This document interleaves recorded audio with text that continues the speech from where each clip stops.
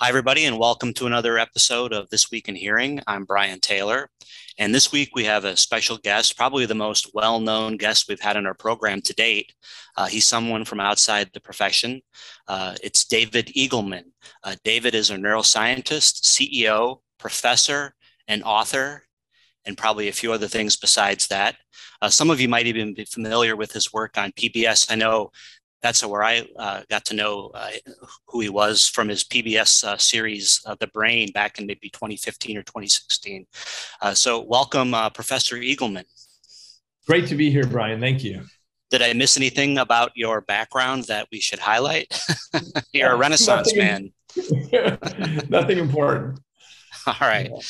Well, you've written several books. In fact, the last couple of nights I've been reading your Live Wired book. And I wanted to start the conversation talking about the concept of sensory substitution and what that really entails.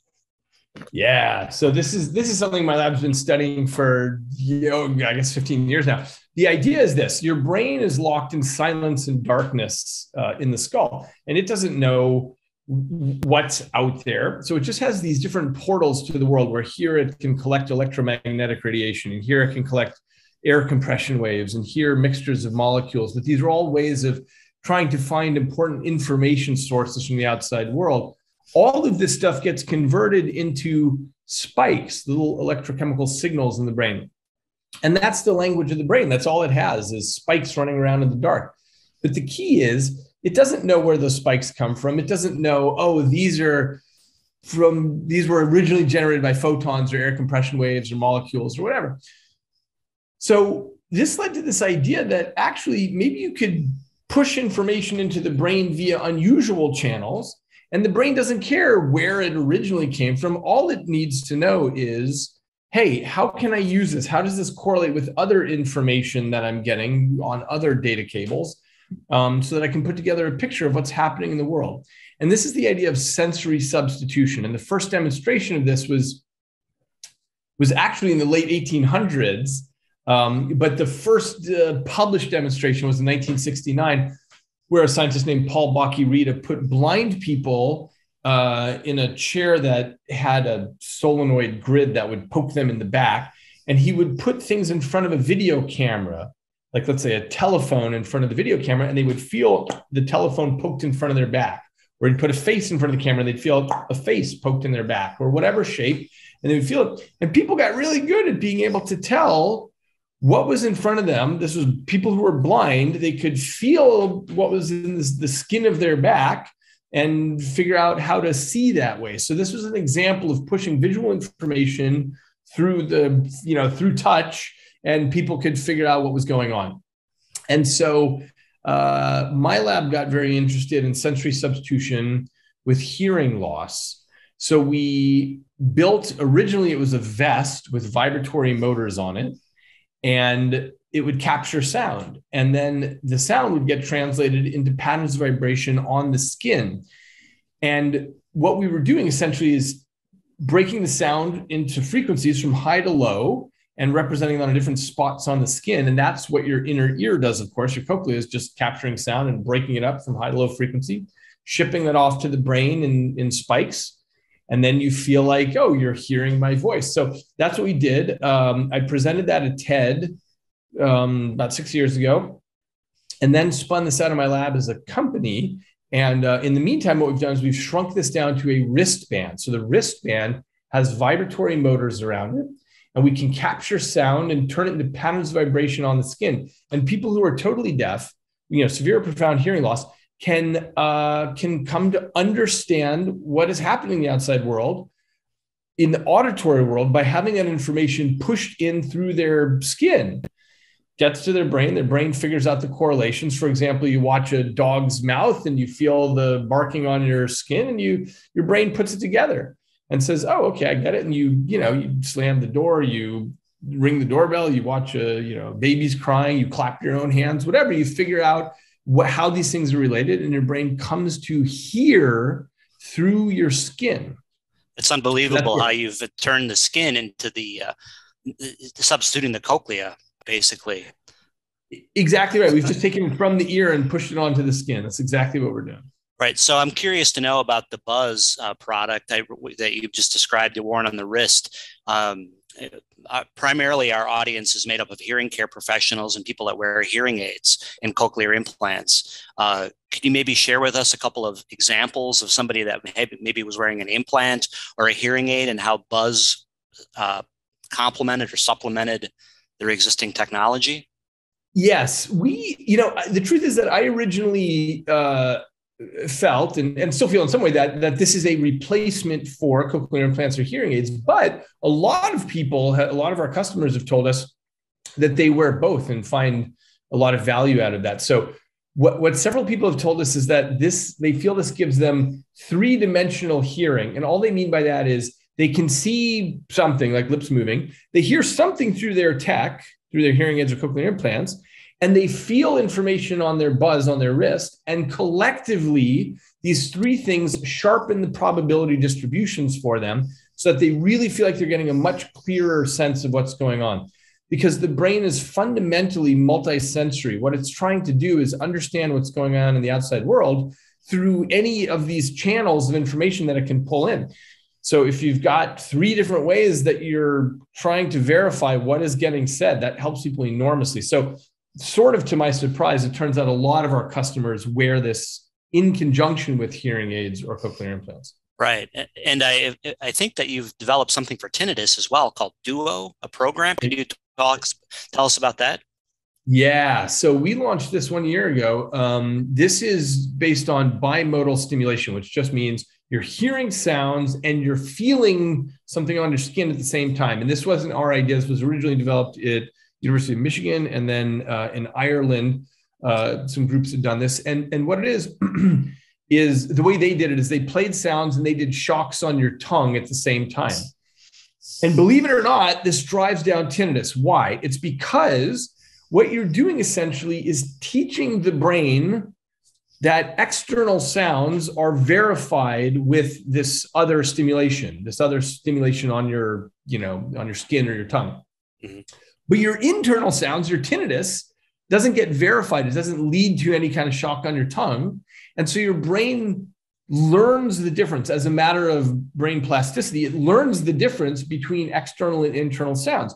So we decided to try this with, on the skin. One of the audiologists on our medical board, Kevin Levy, who's just terrific, he said, hey, look at these papers. Why don't you try this with the wristband? So we tried it and it works perfectly. It works just as well. And by the way, I'll just mention it's much cheaper and much easier to just ship the wristband to somebody at their house. They do this thing 10 minutes a day. They listen to tones, boop, boop, boop, boop, boop. They're feeling it on their wrist. 10 minutes a day is sufficient to drive tinnitus down. I should mention for clarity, it's not a cure. It doesn't, none of our devices make tinnitus go away entirely, but as measured by the tinnitus functional index, it drives it down by about a third, the aversiveness of the tinnitus. And people find great value out of this. I mean, all the people, we've got many thousands of customers using this right now, and they find it works for about 87% of people. For about 13% of people, it doesn't. We're still exploring which flavors of tinnitus it doesn't work for. We don't know.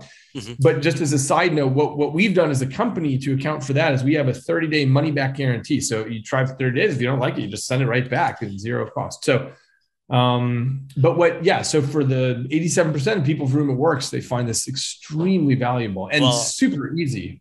Well, and I think our audience, many of them are hearing care professionals who deal with tinnitus patients all the time. So I'm sure they're going to be pleased to hear that there's another option out there that's got that kind of data to back it up. Where can people, do you have a website? Where can people learn or even order these products? Yeah, it's neosensory.com. So Neosensory is the company. And we've got all the information and the science and the papers and stuff on the website. And by the way, I'll mention, so when you go to Neosensory, you see two products. There's the product Buzz for people with severe or profound hearing loss, and there's the tinnitus product, the Duo for tinnitus. But we have a third one that's just about to come out, probably the end of this quarter. Mm-hmm. And that is for high frequency hearing loss. And so as we know, as people get older, they're losing their high frequencies, but the rest of their hearing is fine. And so we have spent about the last 3 years developing a killer solution for this. So what this required was developing entirely new things in machine learning and AI. What we have now is on the wristband listens in real time for high frequency phonemes. So F's and S's and T's and D's and things like that. It listens in real time. And when it hears one, it buzzes a different motor in a different way. It says, oh, I just heard an F. Oh, I just heard a B. Oh, I just heard an S. And what happens is, your ear is taking care of all the low frequency stuff just fine. The wristband is clarifying which were the high frequency phonemes. And your brain within about 3 weeks can understand this completely. And we've been running test subjects now for about 6 months. They say that after 3 weeks, it's like wearing a pair of eyeglasses on their wrists, and that their spouses and their bosses and whatever yell at them when they don't wear their wristband. They say, hey, you're not wearing the wristband today. So this is a killer solution for high frequency hearing loss. Why? Because it's cheaper than hearing aids. It's, it's just something you wear on your wrist. You're not putting something on your head. And it hasn't escaped our notice that some people don't like wearing hearing aids. For example, my mother needs a hearing aid and doesn't like wearing it because it's socially right. There's a lot of stigma still involved with hearing aids and stuff. Exactly right. So this wrist thing, it's just like a fitness tracker. Nobody knows. That's unbelievable. Is this the Clarify algorithm? Clarify, exactly. Yeah. Well, the Neosensory Clarify, and it'll come out in about 2 or 3 months from now. Well, that's going to be, I think a lot of people are going to take notice of that. That's great information. Now I wanted to kind of pick your brain as a neuroscientist around the concept of acclimatization, neuroplasticity as it relates to hearing aids. So I kind of want to go away from what we've been talking about, just kind of as we move towards the end of our time together. I think it would be really valuable for our viewers who are primarily hearing care professionals that fit hearing aids, if you could kind of provide some insight in how long it takes an older person, let's say, who has a moderate hearing loss, to get acclimated to their hearing aids. What kind of insights would you want to share with professionals who routinely fit hearing aids on an older population? So hearing aids are a wonderful invention. I mean, they've revolutionized so much of the world, but one of the problems is, for the most part, what they're doing is just making sounds louder. And of course, as we know, when you get older, the tuning of your cochlea gets muddier. And so what a lot of people experience is, okay, here's something that's louder and muddy.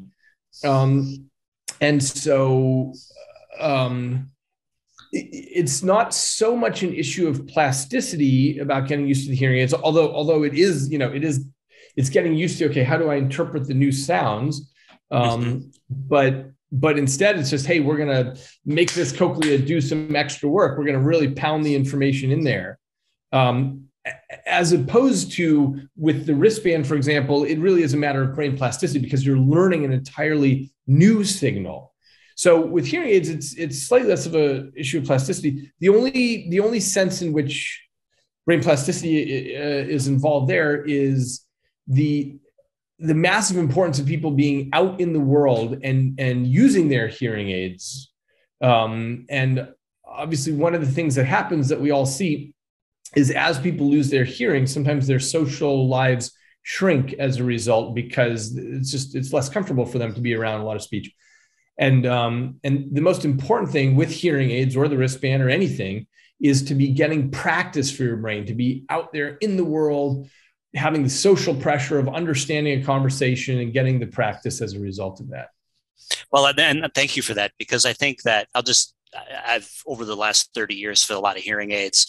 And I think it's good to hear that from a neuroscientist that it takes somebody that's wearing them some time out in the environment to kind of get used to them. I think sometimes we lean too hard on the technology, thinking it's going to solve all the problems, when it's really a matter of the person wearing them and kind of being dedicated for a period of time to get rewired, so to speak.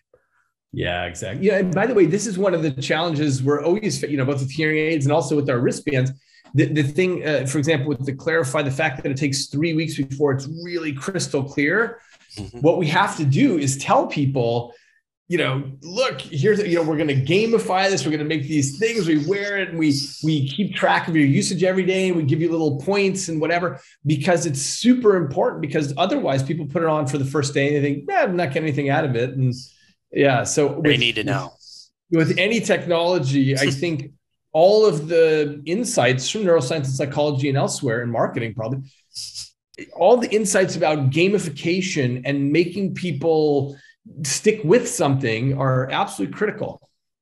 Well, it's good to hear from somebody outside of our profession in audiology and hearing care. So thank you. As we wrap things up here, Professor Eagleman, I wanted, if you could maybe share again the name of your website and the name of the tinnitus and the high frequency, all of the stuff that you have. I think people need to be reminded of all that. Great. Yeah, it's called Neosensory, as in new senses, neosensory.com. The wristband for severe profound hearing loss or moderate, it's called the Buzz. For tinnitus, it's called the Duo, the Neosensory Duo. And for the thing that we are going to release soon for high frequency hearing loss, it's called the Neosensory Clarify. Great. Well, I know you're a really busy guy. We're happy to have you for even 20 minutes or so. So thanks again for your time. And maybe somewhere down the road, we can catch up with you again.